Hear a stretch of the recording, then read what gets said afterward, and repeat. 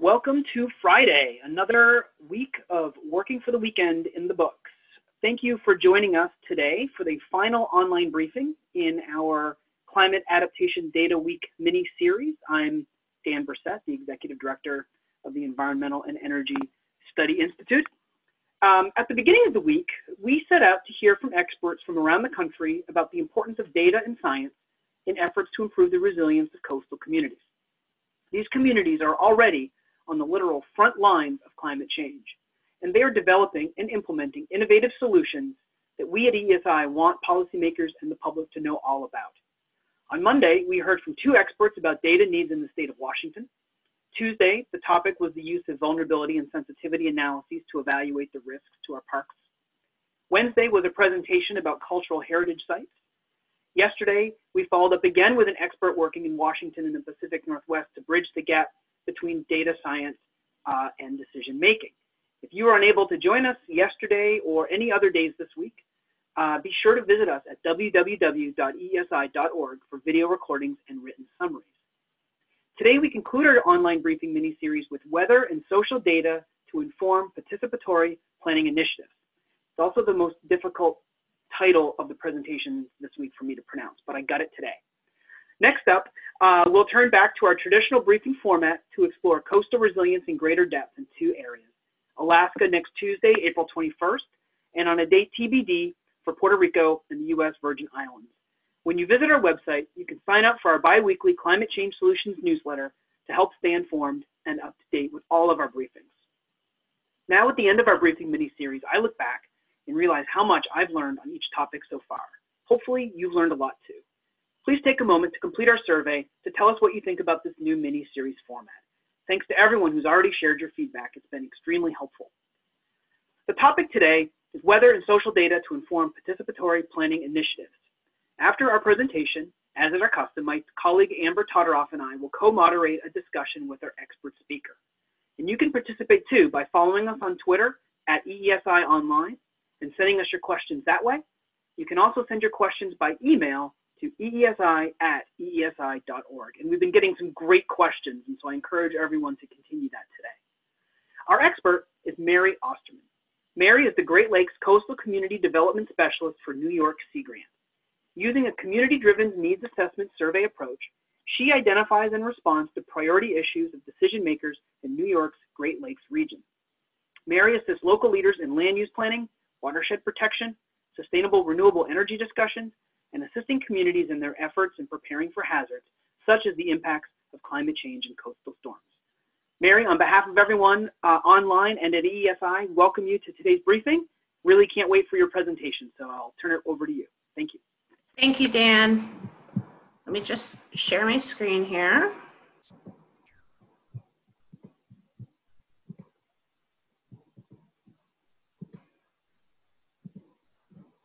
Okay, so thank you very much for this opportunity. When this was offered to me, I really was excited to be able to participate in something like this. So as Dan mentioned, I'm the Coastal Community Development Specialist for New York Sea Grant. I'm located in our Great Lakes region, and I'm here today to talk about how we've been integrating some weather and some social science data to help inform some post-flood planning practices in the region. So before I get started, I do want to mention a little bit about New York Sea Grant. Sea Grant, either people know it or have not heard of it. So if you have not heard of it, we are one of 33 programs. We're all set up a little bit different. And in New York, we are a partnership between NOAA, the State University System, and Cornell University. So the extension program, which I am part of, is housed at Cornell University. And just a quick map to show you where we are all located. My office is in Newark, New York. So those in Buffalo, Newark, and Oswego, we serve the Great Lakes region of New York State, and our downstate folks are servicing the Hudson Valley, New York City, and also our Marine District on Long Island. So jumping right into this presentation and this material, starting about 2014, our Associate Director, Dr. Kathy Bunting-Howarth, and I embarked on a social science endeavor to really look at how our communities were feeling about climate change, the terminology associated with climate change, the types of resources and tools and data that they may need to help inform adaptation planning in the region. So as you can imagine, New York State is very diverse, not only in our topography and landscape, but also in our acceptance of different terminologies. So in the Great Lakes region, we do not have, climate change is not openly embraced, especially when we started this project. And so one of the things that we were learning about from our planners, so community planners being county level, municipal folks like supervisors, mayors, code enforcement officers, also county emergency management, all of these folks, was that, they didn't really love to talk about climate change or resiliency, but they did love to talk about weather trends. And so the first thing that we learned was really being able to communicate with them where they were comfortable, but also exposing them to some of this terminology that may not be as normal or a commonality for them. So we were working on that to kind of get them used to that. So what we did was these semi-structured interviews as well as focus groups to discuss this and come up with this the findings. In addition to these general comments, we also presented them with different types of resources, data, and tools in their existing format to get information about their thoughts on the functionality of these materials, and also if there was something that they really would find useful, should it be customized for use in the Great Lakes, and then also some ideas about how those things could be customized. So on the top left, you'll see we have some climate data that we were able to work with the Northeast Regional Climate Center out of Cornell University to help come up with some of these interpretations of climate data. So we gave them information in chart form, and then below that is the same information in a map format. So we kind of looked at how this climate data could be shared, what folks thought of that. And then another type of tool that we shared with the participants of the focus groups was the idea of a vulnerability assessment, to really look at how climate impacts were affecting our communities and where they were most vulnerable. So this is the one that ended up getting the top score, or was of greatest interest to the focus group participants. And this is a coastal resilience index that was developed by the Gulf region post Hurricane Katrina. You can imagine that in the Gulf region, they're dealing with hurricanes. And while we do get some impacts, from hurricanes or superstorms in the Great Lake, that's not the primary concern for our constituents. So then from that, it was determined that we would work on this vulnerability assessment. One of the things that the group identified was the need to customize the content so that it could be focused on the types of climate impacts that our communities are concerned with. And some of those are coastal flooding, which I'll talk about in a little bit, flash flooding from precipitation, flash flooding from ice jams, ice storms, blizzards, and windstorms. Now, it is important to note that blizzards are different from lake effect if you are from the region. They are different, and our communities felt very comfortable dealing with lake effect because it could happen any day. It was actually snowing this morning. So what we did was put this team together to help us in all aspects. So none of the work that I do can be done by myself because I'm not an expert in everything. One thing I'm very good at is identifying expertise where I'm lacking so that we can really have a solid team to help move our efforts forward. So on this particular team, we had folks from the National Weather Service, the Northeast Regional Climate Center at Cornell, as I mentioned, different planning councils, so regional planning councils, Department of State, also the New York State Department of Environmental Conservation, emergency managers. We also had representatives from local municipalities because I wanted the input of the intended end user as we went through this process. And then I also included some folks from Cornell University for some mapping assistance, and then emergency management and planning departments for different counties. And while we were hoping to develop something that would work for our Great Lakes community, we had these focus groups across Lake Ontario so we could be as representative as possible. So what we ended up with was our version of this vulnerability assessment. So this is the front cover. The information will be shared with you afterwards, and the slides will be provided online. You can link to the PDF directly. And what this does is actually look at those different types of weather events, but also looks at different sectors of the community and how those sectors of the community are impacted by these events. So when I say sectors of the community, I'm talking about critical infrastructure and facilities, transportation routes, impacts to larger businesses, so the kinds of businesses that are essential that we're talking about now, the ones where you need to go and get fuel and get food and things like that.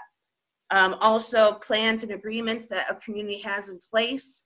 Also societal systems, so what part of the community is important for the cultural aspects. These are things like churches and different types of community gathering groups.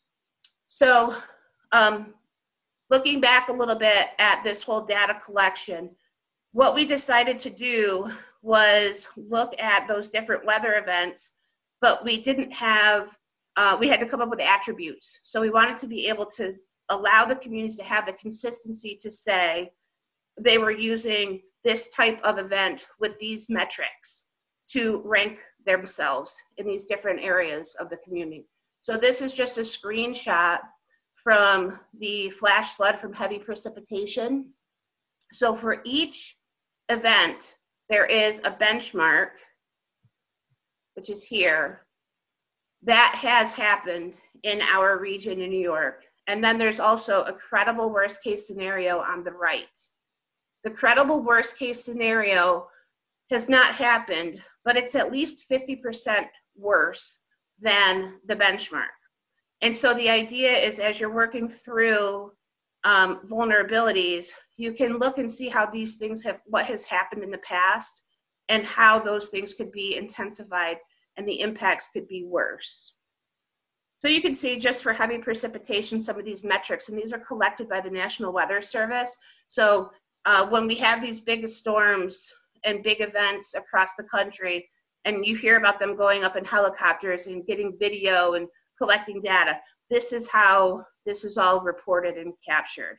And so you can see at the bottom here how they even report on different types of damages. And of course, these are specific to the year, so the dollar estimates are from the year that the data was collected. So in addition to having that for each of these events, we also then wrote up these narratives, because some people are number people and other people like to actually hear about what happened. So we spent some time going through the National Weather Service. They have an archive of data. And so we went through and pulled out some of the narrative that was associated with that. And where there wasn't any narrative, we wrote that up.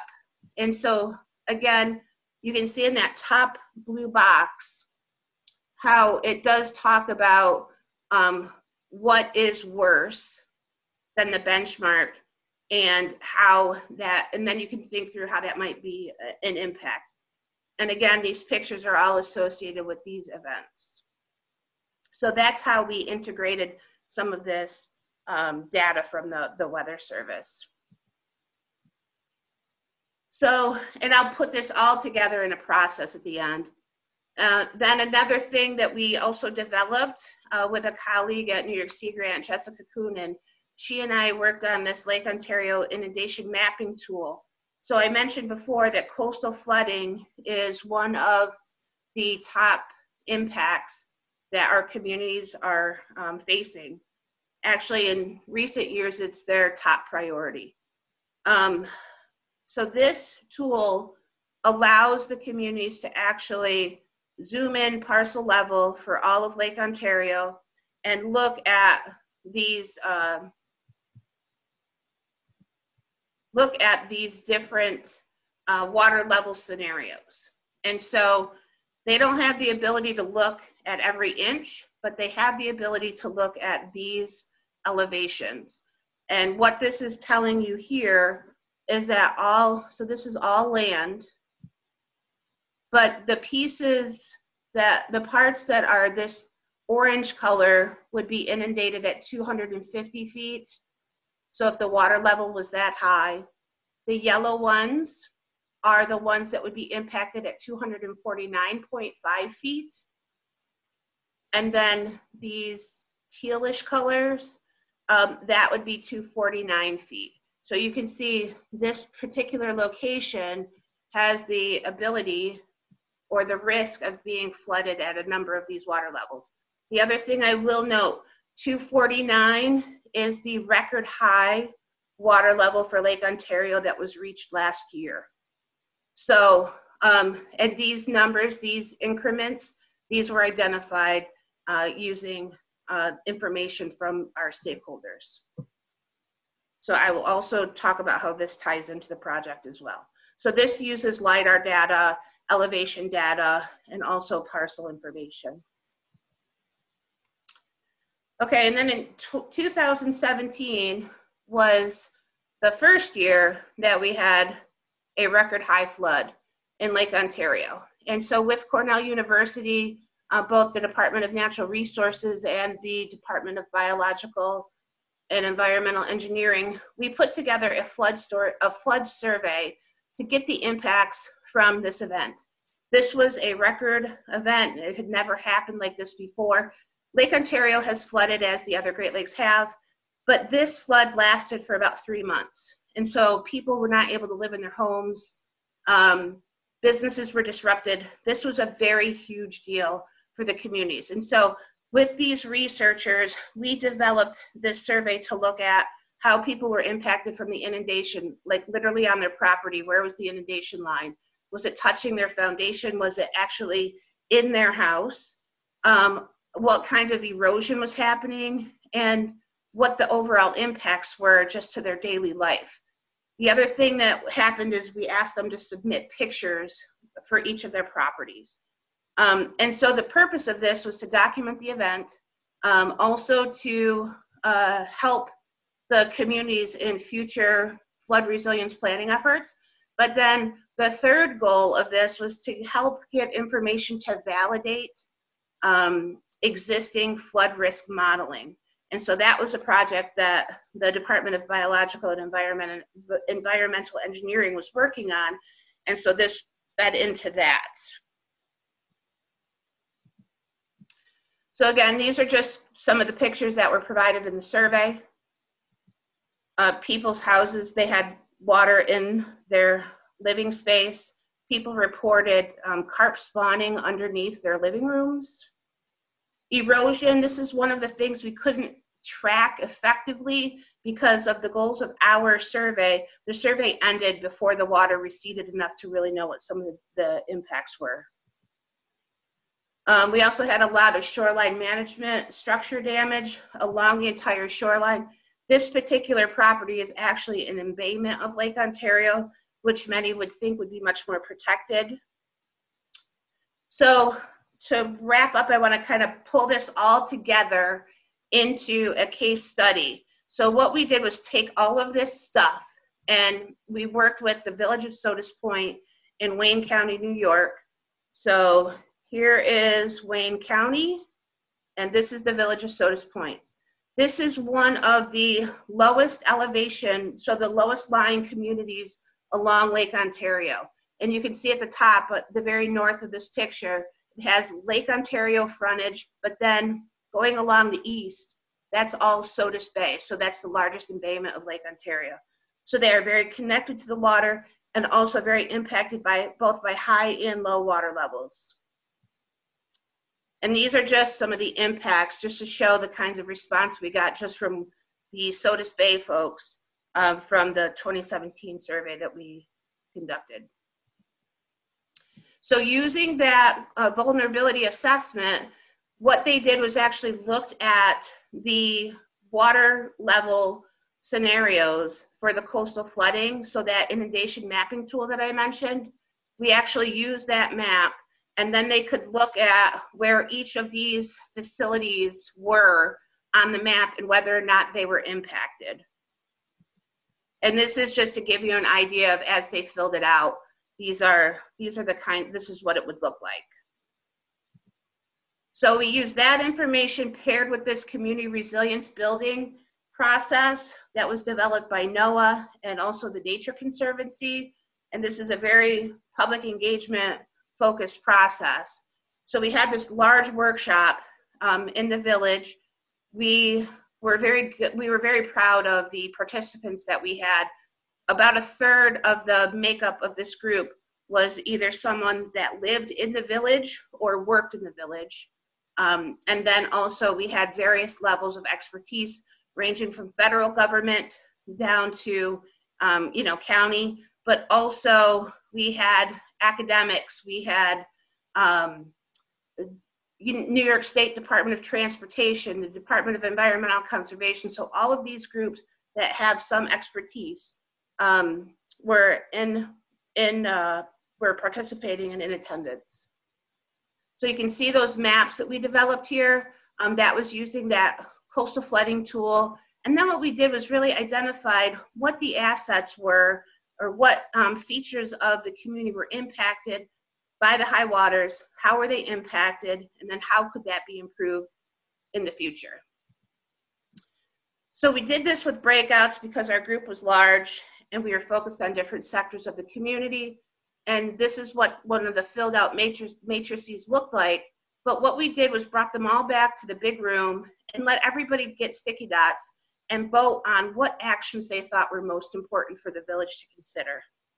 So you could vote across discipline here. And then at the end, we came up with these resiliency actions. So these are just a couple of examples. One was a communication strategy. When we had the flood in 2017, it was all over the news and everyone was talking about how horrible it was, and businesses were impacted in a very, very bad way. Part of this was because even if the business wasn't flooded, people just got the impression that it was just a really bad place to be.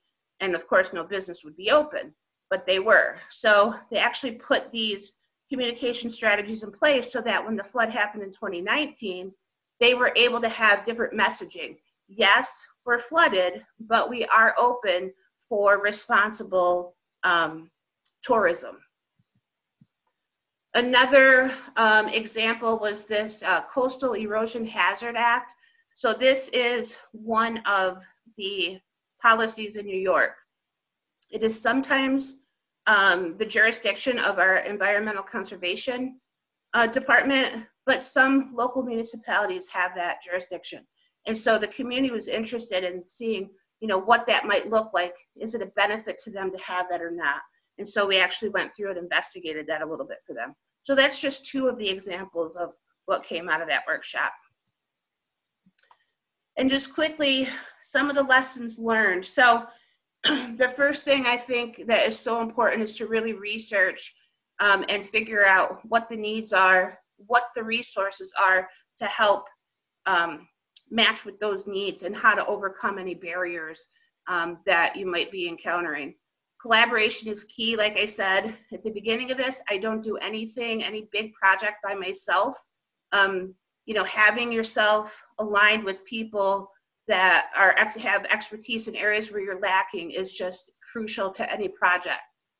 Integrating different types of processes and tools, different types of data, whether it's from social science or physical science, is really powerful. So even that process that I showed you, that community resilience building process, I didn't love the way that it worked. And so we worked with NOAA and Nature Conservancy on some ideas of how I might customize that, which leads me to the next one, customize.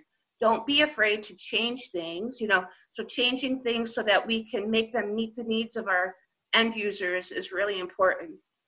Being adaptable. So at the workshop, did everything work perfect? No. But at the same time, we were able to be flexible and allow for those things that maybe didn't seem to be perfect to be an opportunity to get our client, in this case, the Village of Sodus Point, to the endpoint that they were happy with. And then the last thing is thinking about how to transfer. So while this happened in Sodus Point, this process and all of these tools that I just discussed can be used anywhere along Lake Ontario. So that is the end of my presentation.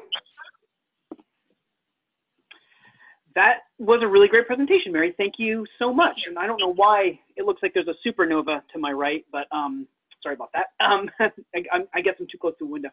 That case study is such a great example that illustrates how data and information are actually different things, and how you make that accessible to new audiences that need to know what you have to tell them. And I am a New Englander, and I can confirm that many of our neighbors in upstate New York share our obsessive love of talking about the weather. Huge swaths of family gatherings are just remembering weather events. And so that, your approach there makes a ton of sense. Mary, you talked a lot about New York Sea Grant. Just as a reminder, we've heard more about Sea Grant this week, including the Washington Sea Grant. So to our viewers who maybe have missed Monday's briefing that featured Washington Sea Grant, everything's available, including this presentation will eventually be available online at eesi.org. And really, I encourage everyone to consume the entire series. I think it all fits together really well and tells such a great story of climate adaptation and data. We're going to move to the Q&A portion. And before I introduce my colleague, Amber, I'm going to remind everyone that you can ask us questions by following us on Twitter at EESI Online or sending us a note at eesi@eesi.org. And now my colleague, Amber Todoroff, she is on our policy team, and she is going to get us started with Q&A. So Amber, I'll turn it over to you. Thanks, Dan, and thanks, Mary. First question is, were there any kinds of data that you would have liked to have had but didn't or would pursue for your next projects? That's a really good question. So actually at the start of this project, the lake level, water level risk inundation mapping was not possible. And so through the process that became available. And so I think that was one of the big pieces. Our communities are very focused. I mean, they wake up in the morning, the first thing they do is check what's the water level today and what's the forecast look like. And so that was probably one of the biggest things. And we are working with other folks in the region about how we can actually enhance some of that modeling and making that more available in different formats. So that's probably the big one. And also, the climate projections have gotten more certain over the years, and that's been helpful too. You mentioned in the beginning of your slide that there are 33 sea grants. So how do you guys collaborate, if you do collaborate? So that's a great question. Actually, there is a lot of collaboration across the Sea Grant programs, both nationally and within the different regions. So one of the regions that New York is part of 3 regions, Great Lakes, Northeast, and the Mid-Atlantic. Where I'm located, my primary group is the Great Lakes Sea Grant Network, and we do meet face-to-face every 2 years. We do a lot of collaborative projects. We're actually in the process of submitting a proposal right now about Great Lakes water levels. So there's a lot of collaboration. We have leadership across the country and then also within the regions that are meeting. And so there is quite a bit of collaboration.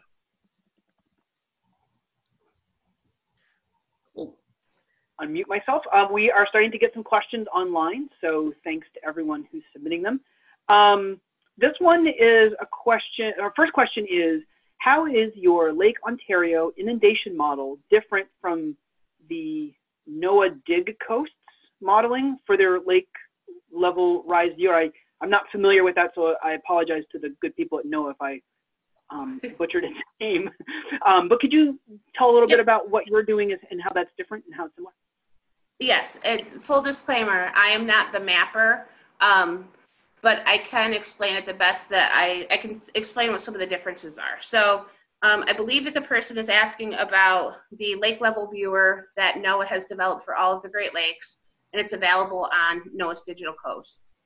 It's a fantastic tool, but the purpose of that didn't help our communities that wanted to be able to look at flood risk at the parcel level. It didn't allow you to zoom in all the way to parcel level.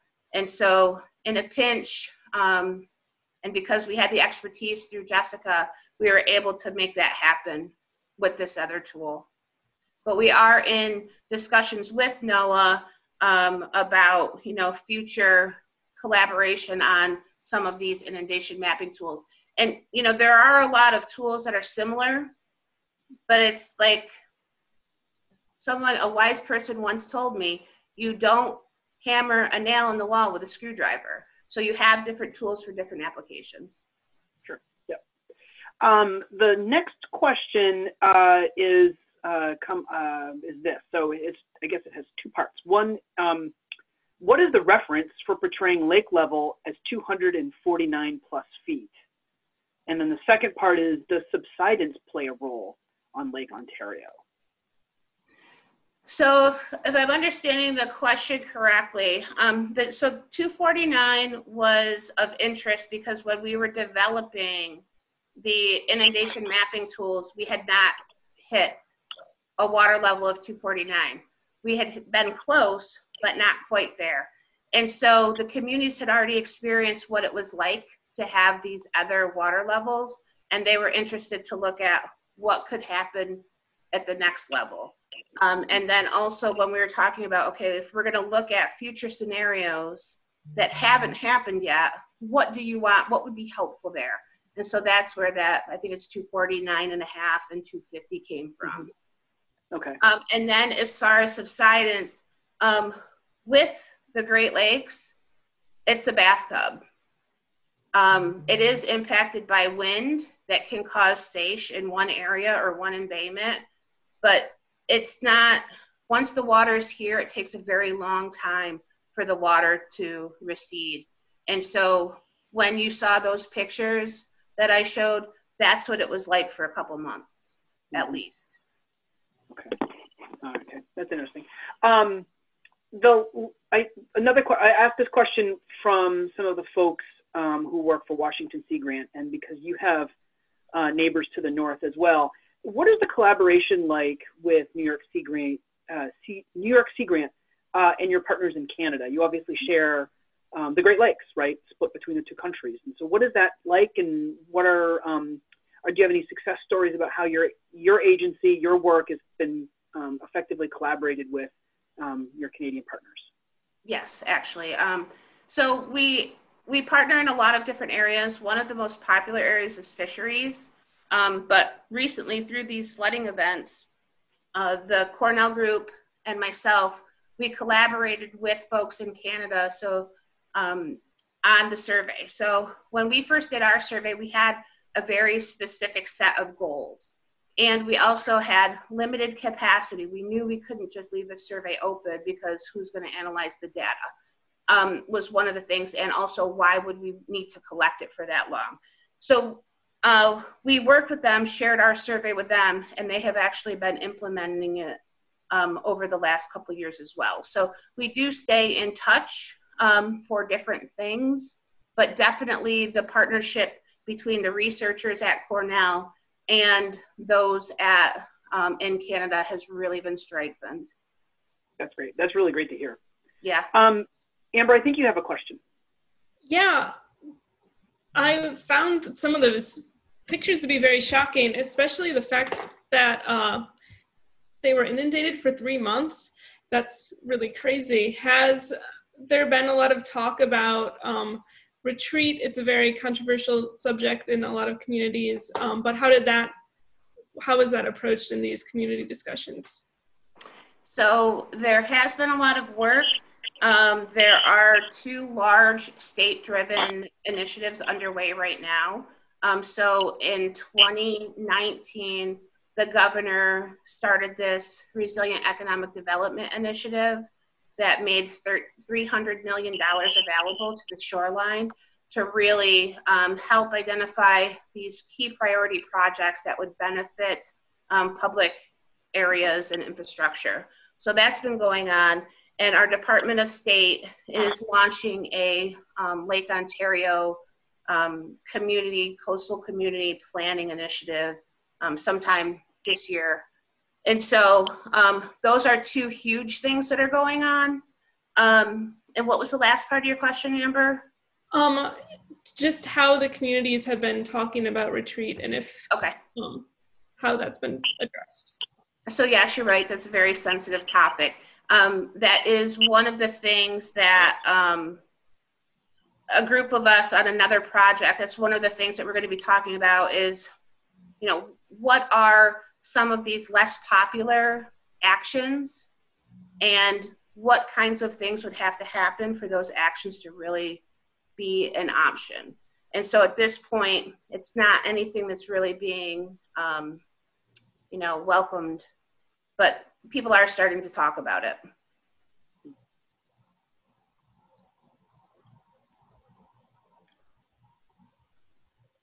Amber, I can take the next one if you'd like. And the question is, how is a participatory public process different from the other ways that you might engage the community? Like, how else do you approach community members sort of on a regular basis? This is obviously, you've described a case study that was specifically targeted to accomplish a goal. But what may be some other goals that you have with respect to community engagement?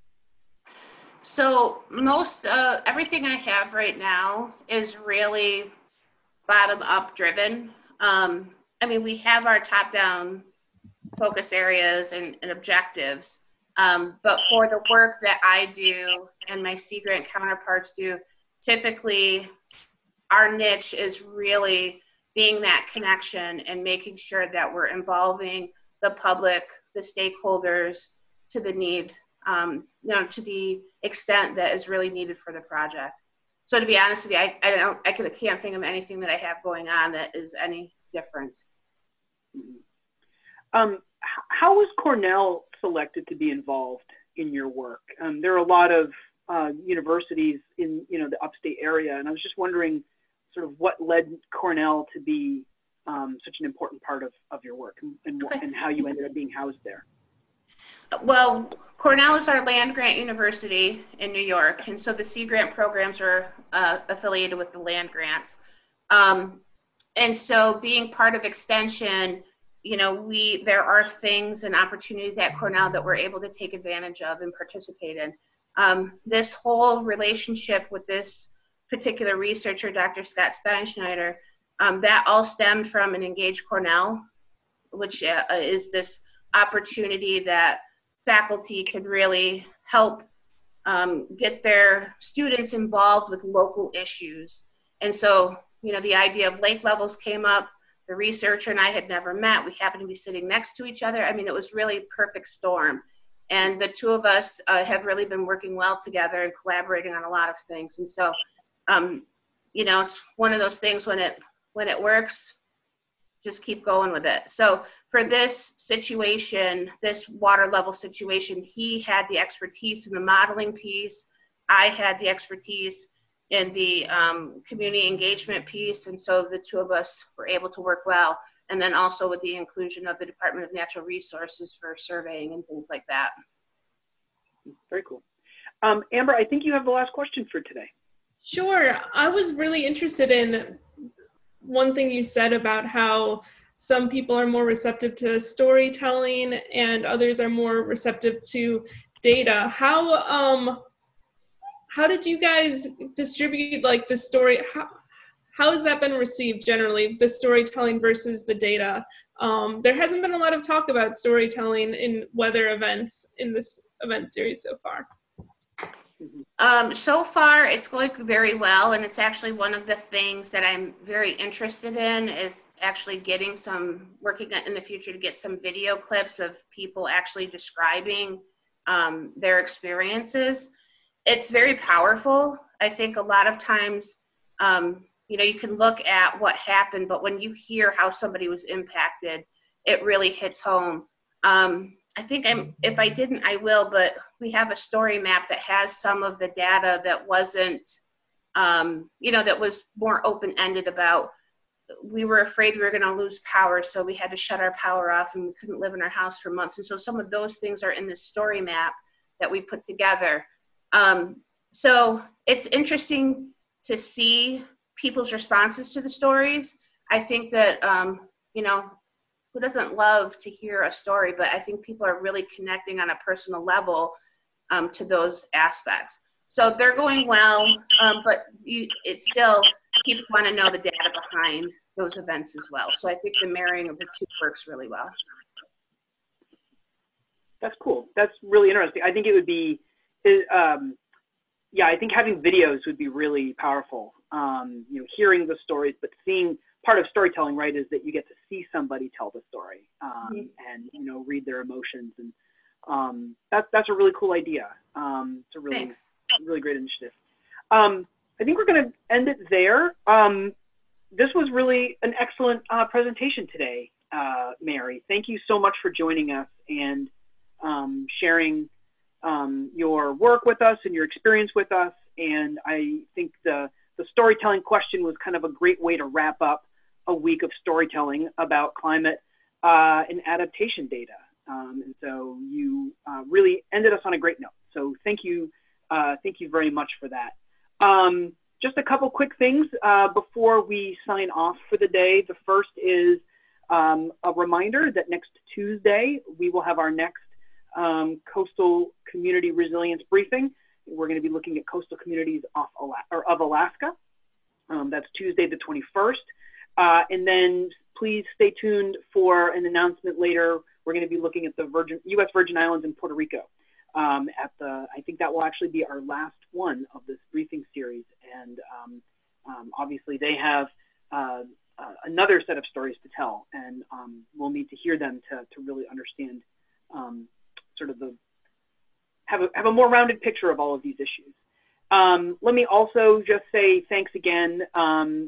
This briefing mini-series, it's a lot of work that goes into it, and so let me just thank Amber for all of the work she put in, Anna, Amory, Dan O'Brien, Sydney, Abby, Ellen Vaughn, our policy director. It took a lot of work to pull this off, and I think it went really well. If you would like to validate that, thinking that it went really well, I invite you to take our survey. Please share any feedback or suggestions that we might do better, about how we might do better if we do these. I don't think we'll do another briefing mini-series in the near future because I think Amory will have a thing or two to say about that. But I think this went really well, and it's fun to have a deeper dive with our panelists and be able to have a longer presentation in a more conversational style. So please fill out our survey. Thanks again for everyone. Mary, I hope you have a great weekend. And congratulations on all your great work, and thanks for such a great presentation. And to our audience and all of those who submitted questions, thanks for your attention this week.